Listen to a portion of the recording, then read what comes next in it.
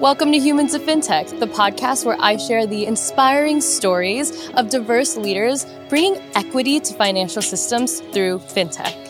I'm Nicole Casperson. In this episode, I am sitting down in our studio in Williamsburg with the Katy Perry.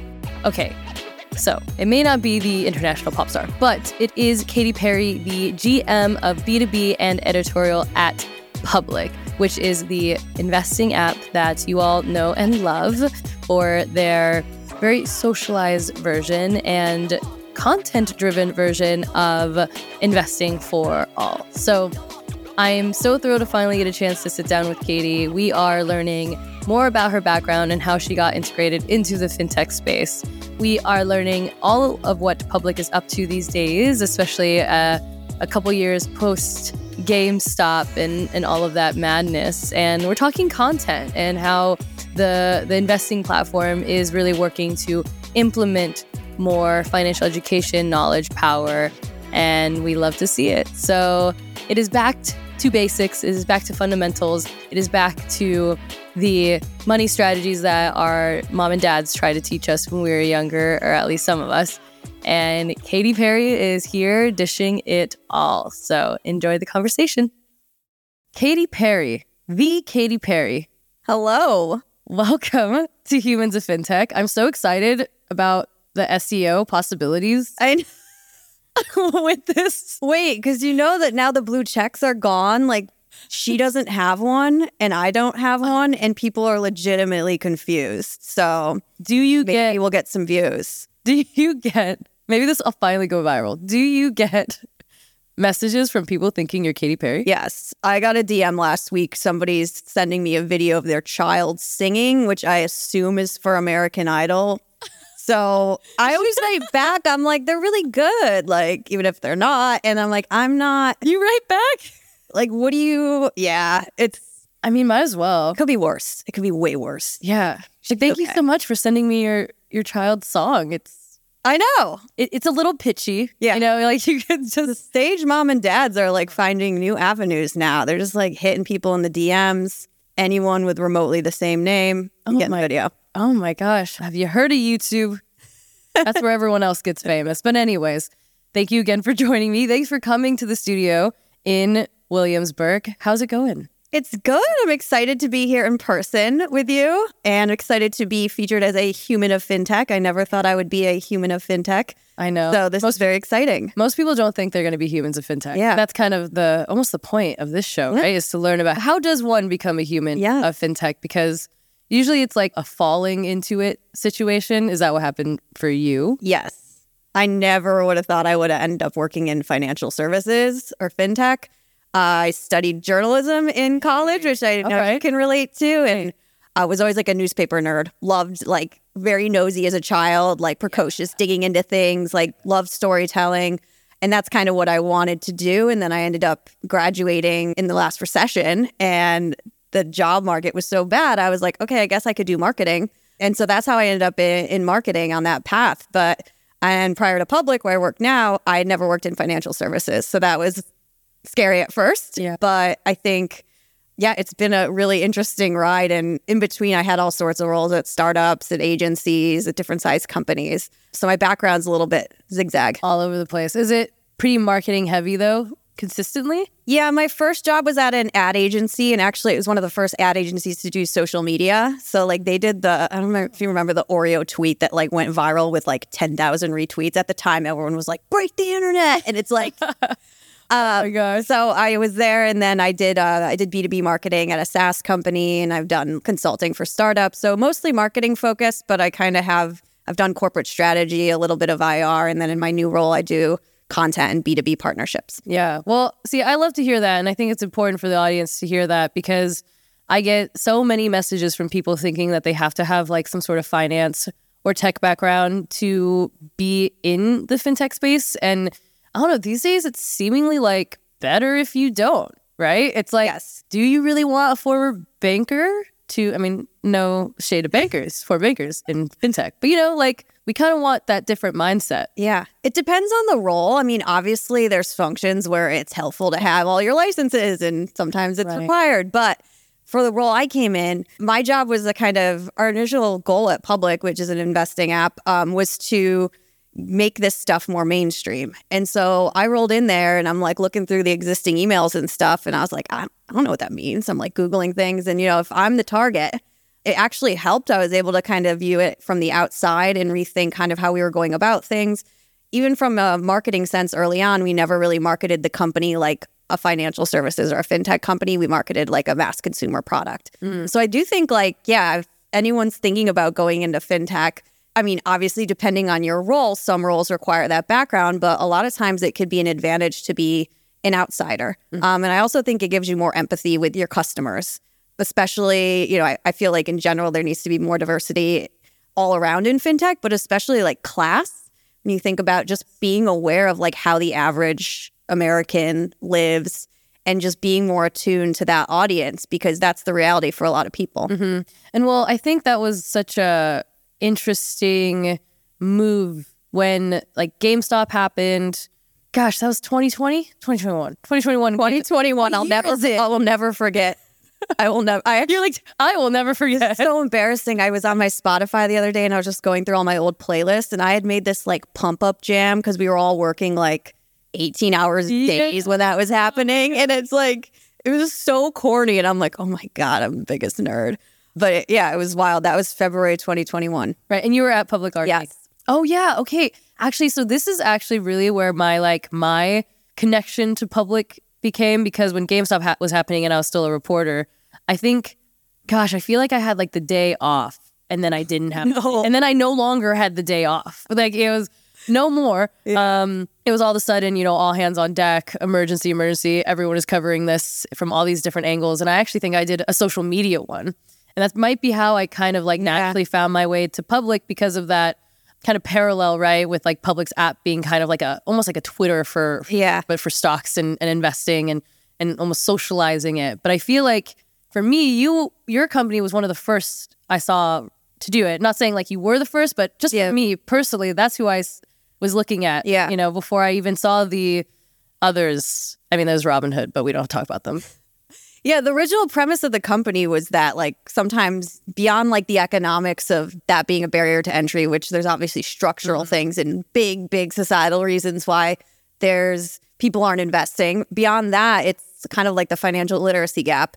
And a lot of people do learn from others. And so that was kind of like the early premise of the company. Let's make it so you could actually discuss ideas with other people, not feel so alone. And that was sort of the beginning genesis of kind of how we were differentiating. And then over time, and what my team does now is we've essentially built this content layer around the investing experience, which was super important last year, especially. Things were really volatile. And in Public, you wouldn't just open your app and see your portfolio down. There were shows explaining what the Fed was doing, earnings breakdowns. And so I think it's about creating a place where you can learn while you're actually actively building a portfolio.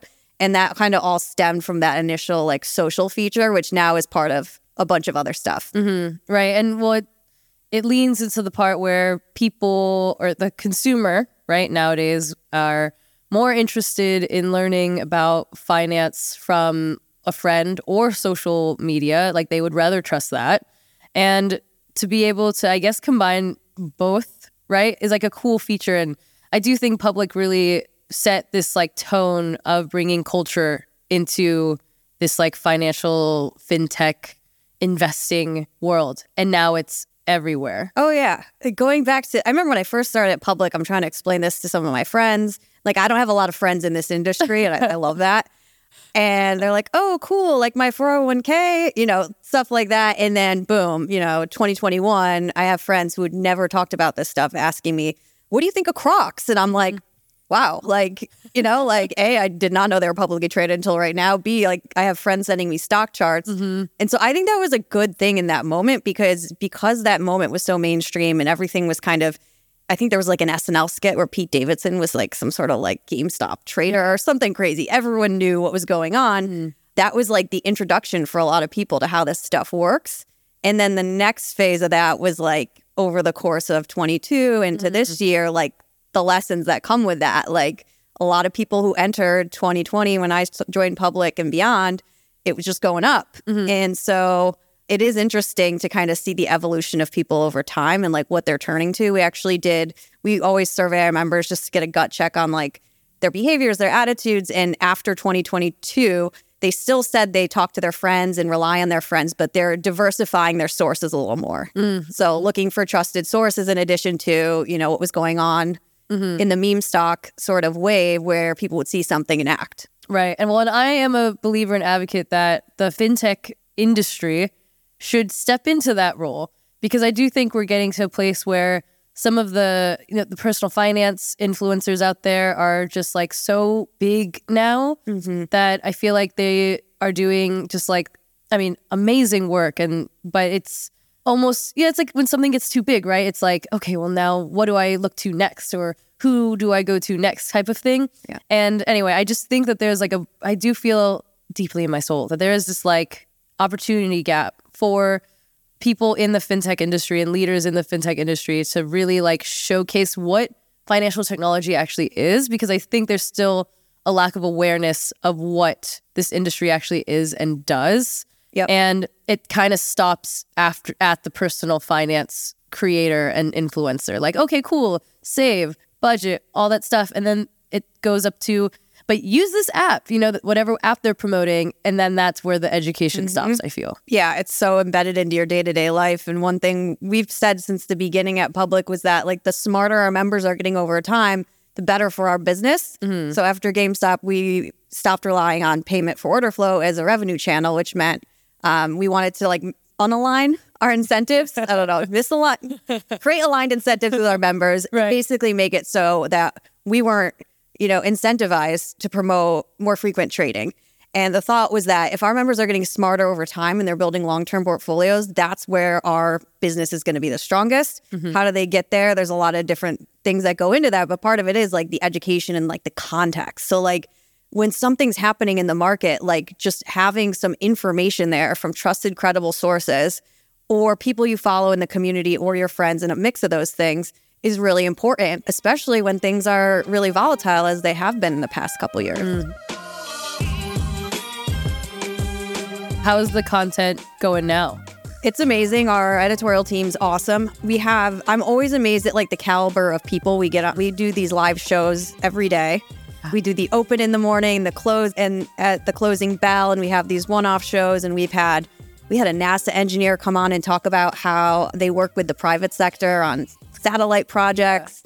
We have people who literally roll off the CNBC set, tech analysts, and come on our show. So, and I think the kind of like the old school industry people, like some of these analysts we work with and journalists, it's amazing because they love doing these because they feel like they're reaching an entirely new audience. So it's going really well. In addition to the shows we moved into video now. We also do like reports in the platform. So there's a lot there that people can dig into beyond just, trading and investing. Does the content live just in the app? Yes, you can get some of it outside the app, but most of it's embedded within the experience. We have started to put some of our stuff out on Spotify and YouTube just to get it out there more. But most of it's designed to be so like when you're in your portfolio, there's something to do in public, even if you're not transacting that day, which I think is different than a lot of other platforms. Right. Yeah, no, that's so cool. I think, the creator economy is that direct response to the distrust in traditional media, right? And the distrust in just any traditional system generally at this point is only increasing, right? Especially as millennials and Gen Zers just continue to take over. They're already half the population at this point. So taking over. Yeah, exactly. And so I still can't get houses, but we are taking over with our rentals. Oh my gosh. Yeah. I mean, when it comes to like the content itself though, how do you, I guess it's just a day-to-day thing that you pull from? Yeah, we have a team that's their focus every day is basically wake up, contextualize what's going on for our members. We have a network of great like former journalists, current journalists who hop in as hosts. Again, like I have that journalism background, like similar to you, where like I'm viewing this is like, we need editorial integrity, we need great sources, we need objectivity. And it's not just like pushing content out for the sake of pushing content. It's like, let's break this down. Let's contextualize this in a way where people can wake up, 15 minutes, get the headlines and feel like okay, they got it. They know what's going on. So when they see things on Twitter or in other places, they have the context. Yeah, it was, I know, even earlier when you were explaining it in my head, when you said our editorial team, I was like, wow, who would have thought we'd see the day Look at us. like of fintech apps having editorial teams? But thank goodness, right? Yeah. Because it's what's really needed. Yeah, I mean, when it comes to, the content, I also think that we're at that place right now because there's the volatility and all the doom and gloom. We're back to basics, right? We're back to the boring stuff. Yes. Right? Remember crypto? That was a thing. Boring is so cool, right? All the kids are doing And now it. people just want to know how to save. Yeah. It's amazing. I think it's good. It's just funny to I feel like I've lived this shift. Yeah. But it's all the stuff my dad's been saying since day one, basically, or my grandpa, and treasuries. We added T-bills on our platform. As soon as we did that, it reminded me of growing up on my birthday, my grandpa would give me savings bonds. And I felt so patriotic or I don't know. There was something very responsible about that. Even when I was 11, I'm okay, I have it, but I can't spend it. And I don't really know. My parents would put it in the bank and they're probably still there. I don't know. Wherever it went, I don't even know. Yeah. Or dividend stocks. People are talking about the Fed rate and it's just night and day. But I think it just shows how people are evolving. But yeah, our treasuries product, I think that's been one of the most invested in assets compared to anything else in our platform since we launched those. And people are investing much more into those than other things. Another thing that's been really trending lately is precious metals ETFs. This is people are still into AI and robotics and Tesla, but it's the boring stuff that people are really digging into. And it's good because it's exposing them to new things. But it's just funny, the 180 that the industry is. Right. It was a little backwards. Yeah, it's odd. And even, surveys that come out today are sharing how fintech users are interested, Plaid survey or something will be well, the 3 things that they want to learn the most about is how to build an emergency savings, how to actually budget, and then how to build up their credit score. And I'm those are pretty basic financial literacy and education things. Yeah. And I bet if, I were to look back at that same Plaid survey, a year or 2 ago, it would have been a completely different, it would have been just maybe investing or crypto or whatever. And now make as much money as possible. Yeah. And now everyone's how do I actually have an emergency fund so that I feel safe? Or, oh my gosh, I mean, who would have thought that Apple launching a high yield savings account would be the buzziest thing on Twitter all day? I think it's good that people are anchored into these things. And it's just interesting because it's almost finance went mainstream. And even though we're not talking about Dogecoin, it's still mainstream. We're just talking about Powell and what he's doing. And we had a show after one of the Fed meetings a couple months ago, and there's 5,000 live listeners in the middle of the day on a Wednesday. Yeah. And I'm don't tell me that people don't care about this stuff. It's just that they need a different way to access it a lot of times. Yeah. And so I think, it stayed mainstream. It's just the topic starts shifting. Right. Well, and that actually, I think that's a good point. And I'm trying to write the story eventually. And I've been talking to some people about it, but it's I'm kind of tired of hearing that B2C fintech is dead or, just because there's less funding there. We like to be like that. Ooh, less money there. It must just be dead. It must just cease to exist. And it's I think, no, that is, did we solve poverty? Did we solve? Oh, we're done. We can all go home. I know, we're done. Oh, well, the VCs don't care anymore. So it's over. Done. No more headlines. B2C fintech dead. Only B2B. SaaS, BaaS only. Yeah. But yeah, no, I think that all the things that we're talking about in terms of content and just basic education, to me, is case closed. This isn't done. Yeah, I think it's on a product standpoint, a business standpoint. You've seen those charts that are all the logos. And it's a real ego check, to be a company like us, where you're just oh, right, there's 1,000. And so differentiating is really important. When I describe Public and people ask, how is it different? It's yeah, you could open the app store and there's 40 apps where you could buy the same stock, the same crypto. Mm-hmm. And so, yeah, you have to differentiate yourself. It's hard. Yeah. And the way I think of it is Starbucks in the 90s, you could get coffee at a gas station, you can get coffee at the grocery store, at an independent shop. They created a different vibe around the act of buying a cup of coffee. Coffee's coffee. Yes, there's different kinds. They have better quality than some places, but they had different lighting. They had different music. They had different focus on customer experience. And that's kind of what set them apart, even though everyone was selling a cup of coffee. And so that's kind of what we're trying to do, is create like a different kind of experience around the act of buying assets, and also offering more assets in one place. So we also have alternative assets and crypto and T-bills and things like that. It's like so refreshing to see so many more women leading these B2C companies when I think about it. Like not that long ago, like Liza Landsman from Stash was on the show sitting in your seat. And I just had like Sarah Levy from Betterment, their new CEO, well, 2 years, but newish. And it's so nice to hear everyone talking about how much they care about the actual user experience and education, and aren't just like so heavily on the, yes, we care about profits. We're not a charity. Yeah. But you know what I mean? Like, it's just the fresh perspective I think is so needed in this time. Like, this is the best time to be thinking about how do we change? How do we evolve?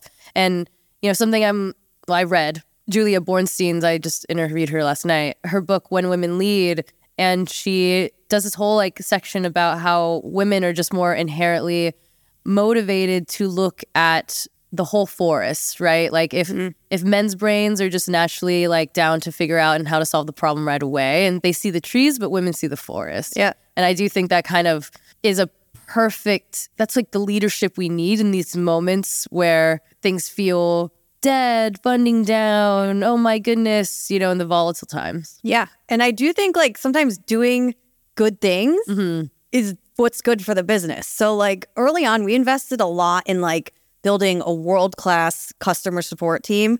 Like those are like the true heroes. If you talk about like Frontline, like about the GameStop stuff, they built an amazing playbook for just like top tier CX. And that was an investment the company made. And that helped us grow a community of people that loved our product. They felt good about being there. They trusted us. And it wasn't just like, oh, we're just going to do the right thing. That was like a business decision as much as it was like a nice thing to do. And I think sometimes people think that like it's binary and it's like a choice, like, oh, I can do the right thing or I'll do what's good for business, when like a lot of times it can be aligned. And so I think we need kind of to find more of those intersections where it's good for the business, it's good for the customer, everyone wins. Which means we just need to have more women speaking at conferences. That would be, and panels. That would be great. Especially like the industry stuff, because I know I get tired of hearing the same thing. I did a session the other day, and it was a presentation. I was like terrified. I was like, ooh, I'm going to go up there and do a masterclass on authenticity. Is this going to go well? I was like more nervous about that than like the actual public speaking part. And I mean, it's so crazy to like do that at a fintech conference. And then I couldn't even believe people were coming up to me after being like, wow, thank you. I've like never heard anything like that. Probably so different than what they had. Yeah. And that's the thing. It's like, I feel like in finance, everyone's aligned, like diversification's good when they're talking about their portfolio. And then it's like, okay, keep going. Like, like ideas, people, thoughts, like that makes us better too. It's the same concept. It's just weird that, especially in finance, it's like meta, because everyone in the space knows that diversification is the best way to kind of strengthen your portfolio over time. Not investment advice, of course, but like, and then we don't extend it to like the people and the ideas that would actually make this stuff way better. And that's probably what happened with you. People like it was a breath of fresh air. They probably never heard anything like that. Yeah. So true. I mean, how are you feeling like representation wise since you've been in the industry? It's weird. Well, it is weird. My first job, I was at an ad agency, and it was actually like, I was there around when Mad Men was out. And I remember thinking Mad Men was weird because there was a lot of women in leadership positions at the company. The president was a woman. So like my first job, I was so lucky. It was just like run by women, basically. And so this is fintech intersecting is definitely the most like male dominated place. Just two male dominated spaces, and then they get to come together. Yeah. And I feel like at Public, it's never really felt like that because we were always kind of like outsiders and we had a lot of people outside the industry. But I'll go to conferences sometimes and I'm like, whoa. Like, it's like very obvious that I went to an event that was around like ETFs a few weeks ago, and I was like one of two women there. It's just weird. Yeah. And I'm like, you guys know women? Like they don't. They actually tell me that they don't. Yeah. And I need to figure out how to charge like a premium for my services, i.e. just being like, here's literally a 60 plus women that I know. Isn't that the best though? When someone's like, do you know any great women? And I'm like, yeah. Do you? Like, well, I mean, my favorite is like, hey, like, can you help me fill this panel? I just need 3 or 4. I'll send them a list of like 3, 4. Let me like, triple that, whatever. Like, I'll do 30, 40. What do you want? And but yeah, it's like it's in my welcome email when someone signs up for my newsletter. I'm like, this is a place for women and allies who are looking to diversify their network. Right. Try it out, And so I think like also just making sure that like men are super, aligned here in the kind of wave of wanting to be diverse in all of the aspects, not just in the portfolio or product, but also in the humans making the decisions and creating the product. Yeah. One of my mentors when I was younger told me always have like the most generous interpretation of assume someone's like best self is coming forward. But it's still, I think sometimes they don't even realize it. It's like, look who you're following. Like, look what you're reading. It's the way that a lot of us are getting content on social media and you're only following other guys that look like you in the same job. You're probably going to only see those people. Hence why you don't know any women, which is, again, very weird. And look at your Twitter feed, bro. Go to who you're following. And if you can scroll more than two little scrolls without seeing anyone that doesn't look like you, like, start doing a little bit of, a journey of self-discovery and finding new people. But I think sometimes it's like inadvertent. And that's the thing that's like, we worked with Ladies Get Paid, which is an organization I love. And we did this women's finance festival. And the 3 of us that were working on it, we listed out like 150 women in like 45 minutes. Like we had like tiers of asks that we were like making hard choices. And we knew them because like we were like, it's a women's community. They obviously know them, but it's like, it's not that hard. And I get so frustrated. And people are like, oh, it's so hard to find. It's like, no, it's not. You just got to change who you're hanging out with. It's like just like a little more effort, And I think that's so true. People ask me all the time, like, especially, white men, they'll be like, well, how do I, well, maybe not them specifically, but like, how do we collectively as a group cater to women, or how do we like connect to them and all that stuff? And I think you hit it right, on the head. It's what are you doing every single day? What are you consuming? What books are you reading? Like what movies are you watching? I mean, like even I'm so like cognizant of it now. Even I'm like on an airplane and I'm just like looking through the movie options and I'm just like, man, a lot of these look the same, guys. And you do have to actively diversify your network. Like I've had to actually, from my professional one to my friend group. Go hang out with different people is the takeaway. This is the takeaway. But yeah, I mean, maybe one of my final kind of thoughts is also just around, helping more women, I think, enter the space. I think people like you sitting in your seat being open to say, hey, like there are roles outside of what you might think, is fintech. Like you don't need to be an engineer. You don't need to be a coder. You can be in marketing. There's content to be made here.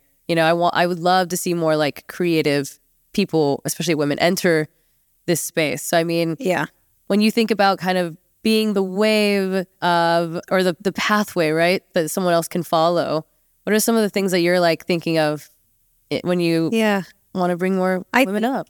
I think in general, a lot of it is like visibility. I mean, at Public, we have a lead engineer who's a woman. Our first product designer who's still there is a woman. Our CFO, like, so I think it's being in that environment like helps. When I'm in the bubble of like my company, I don't feel as much when I go outside, but I think it's helpful obviously to see other people on those paths. And also I think not to be, if tech and finance skew men dominated, there's less women like in that pipeline innately to think about, not be intimidated to enter the space because you don't have a Series 7 or like, obviously there's roles that need that. But I think this industry needs a lot of people from different backgrounds. And I think don't like count yourself out before you're already in there because especially now that all this stuff is mainstream, like, more than you think. Like I came here today, I totally forgot my wallet and I was like, my phone dies. That's not good, but I got everything else on there. It's like, it's so embedded that it's not this foreign thing anymore. So that's kind of what I'd say to like people who are kind of on the outside and intimidated. We just got to get in there more. Yeah. I mean, I remember my best friend, and this all of course happens on Twitter. I see a friend of mine who runs her own RIA firm and she's like, I'm looking for a a ninja marketer, you know, and what is that? I mean, that's just what she said. Okay. Anyways, I guess that I'm not sure what. No shade to your friend. No shade to your friend. I love you. Anyway, but it just, that was what the tweet said. Yeah. And I was like, oh. And my best friend just like, she just had lost her job. And so I messaged her and I was like, I got someone for you. And then they connected, and I'll just never forget my friend being like, so she's asking me all these questions. Like, I know nothing about financial services. Like, how do I prepare for this interview? And I was like, by talking about marketing. By literally just talking about what you're good at. I was like, but you're like, you know everything about marketing. You say all these things I've never heard of before. And like, you're amazing at it. So it doesn't, industry agnostic. And then you'll learn along the way. I mean, I had zero, my entire finance education is from being a reporter. There's nothing like throwing kind of a great finance education, because you're just learning new things and talking to the smartest people all day, every day. Exactly. Yeah. Like I got to learn literally just through like empathy, like through hearing people's experiences in it. And then also at the beginning being like thrown bank earnings. And that's always one fun way to but like that's why I think I love journalism, because it's all about curiosity. And like whenever people ask, sometimes people ask me to be like, oh, you're an expert or something. I'm like, I don't think I'm like an expert in anything at any given time, because it's changing. Yeah. I'm just super curious. Like I need to know, like I'll find the person who knows and I'll ask them, and then I'll have the baseline. I don't pretend to be some like guru in any sense. But I kind of just like, I'm kind of like a student of what's out there, and I'm always learning. And I think that's like the best thing you could be in any role. Right. And I don't think the way things are changing, there's very few like experts anymore, because the next day there's something new to learn. So I think that's that part of it too, is like women want to like know that they know how to do every single bullet on a JD. It's like, no. Like someone had one conversation, the HR person typed it up. You know, like it's not. Yeah. It's not real. When you kind of be on the other side of it, you're like, oh, okay, they're generally looking for something, and you could be a fit. So don't count yourself out before you even get in the room. Hell yeah. Like put yourself out there. Yeah. Yeah. And I hope plenty hear this and are inspired. All the Katy Perry fans in the world. Yes. I can't wait for all the Katy Perry fans. Do you have a favorite Katy Perry song? Gosh, I'm so sorry. People must ask you this. My favorite all the time. Okay, you know, it's because of the video. The hot and cold video where she's in the wedding dress crying on the bike. I just feel like it's iconic. Like, so that's probably my favorite one. Mine, I don't know. I don't really love any of the songs, if I'm being honest. But that's my favorite video. She's a great entrepreneur with a lot of money. So I mean, there's also like, I guess the California Girls one is like a pretty interesting video. Is that the one where she puts like, she has like the guns on her? Oh no, that's Roar. Oh wait, no, Roar's in the jungle. Well, yeah, maybe that is the one. Yeah. Well, and Snoop Dogg's there, so you know what's not to love. Exactly. So. Exactly. Yeah. Well, thank you. Did you want to sing any song? No, I'm just so sorry. I do not sing. I will sing at karaoke, and I'll pick like the 10-minute version of anything, Meatloaf, Taylor Swift, whatever it is. No, you are. I love music. Yeah. Okay, but I will not sing for you here. I don't want you to lose viewers, basically. People are waiting for the music. No, okay, wait. What's the palette like right now? What are we listening to? Ooh, I am really into. It changes all the time. I know. Okay, I like Zach Bryan, who's a country artist, which you would be very like surprised, I think. But he's kind of got this Bruce. I love Bruce Springsteen's my favorite. Yeah. He's got this Bruce Dillon thing going, very good, and not like bro country, like get on the truck and let's shake it. It's like songwriting. It's not, what's that one called? Florida Georgia Line. There's also a Luke Bryan. So there's this, this is Zach Bryan. Check out Zach Bryan. He's also doing this cool thing on his tour where he's trying to bypass Ticketmaster to make sure his actual fans get the tickets, which I think is cool. I love it. But yeah, that would be my, how about you? I mean, right now I'm listening to a lot of the Chloe Bailey album, which is new, and she's kind of like Beyonce's little protege. But the constant album in our home is Lucius. Ooh. I don't know if you've heard of Lucius. Yes. But yes, it's ever since we've discovered A Man I'll Never Find, that song. Yeah. And now the album is just on repeat in our home. Once you find something you like, just obsessed. It's like I tend to obsess over like an album for some time and then I'll move on, but it's like I have to become one with it. It also just so happens that Anton over here knows one of the lead singers husbands, like their friends. Oh. And so I'm still waiting for the day that that'll come through. Wait, no pressure at all. I mean, get on that. Likely not hear this. Maybe one day, me and Holly will be friends. Anyway, put it to the universe. I gotta end this now. Okay, so final question. My head's dying. If we need to be the change that we wish to see, what change do you wish to see in fintech, and how do you embody it? I think I'm kind of really, for the past few years, very into media literacy as a concept, just with everything going on. And I feel like, I mean, you get this as the journalism background. I don't think most people fundamentally understand the business of like how news or media works. Correct. And I think now that finances and investing and things like that are mainstream, I think it carries over that I don't think they realize how financial media works and things like, SEO articles. If you search, is XYZ stock a buy? You're probably going to see the article that says XYZ stock is a buy because of SEO. And like, there's nuances that I think we really need to educate people on that front. And also policy's more front and center now. We're actually doing a partnership with a Starting Point, which is Chris Evans' nonprofit, just super cool. But we're doing education on, like, you could go into public right now and read an article about Dodd-Frank. Yeah. And like, when was the first income tax in the United States? And I think the context is so important because we are so like zoned into the moment. But all this stuff happens like through history, and history rhymes and repeats. And so that's my thing of like just helping people have the tools to understand how to parse through all the information that's out there in a responsible way, specifically with financial media, but all media really. I love that take. It is so true. I think people don't really know what's like going on behind the scenes. And, I think that what's so amazing about what fintech apps and then also like creators can do is that they get to actually be transparent about their stances, right? The biases are really just unfortunately became like a negative way to basically say you have values, you stand for something. Yeah. And I think human, everyone has bias. Yes, yeah, literally. So figure it out, media. But anyways, well, you are doing good work to help with that. And yeah, I mean, I'm just such a pleasure to have you. I feel like we met early back when this was called What the Fintech. Yes. At some point. But yeah. This is a great name, but this is also a great name. I know. I'll have to do something. Lovely to be here with you and right back at you. I love everything you're doing. It's really important. So thanks for having me. Thank you. Woohoo! Thank you so much for tuning into this episode. To hear our next story from another diverse leader, be sure to tune in next week. And if you haven't already, be sure to subscribe to our show and give it a 5-star rating, as it helps our message reach more people who want to find belonging too.